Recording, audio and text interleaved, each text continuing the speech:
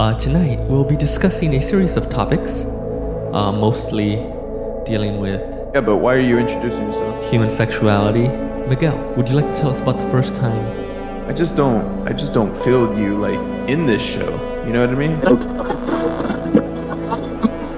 So if somebody goes there and then they just happen to stumble upon it and be like, hey, what's this about? An orgasm? I want to have one. And then they click it and then they'll be like,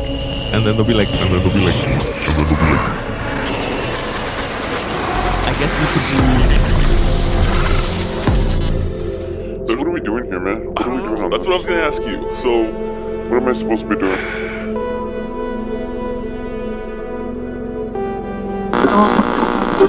What is this, right? Like, what are we doing here? What's the purpose? What's gonna set us apart from other shows? Does there even need to be a Rod and Miguel show? That's the real question. That's kind of what I'm saying. Yeah, in so many words. Yeah.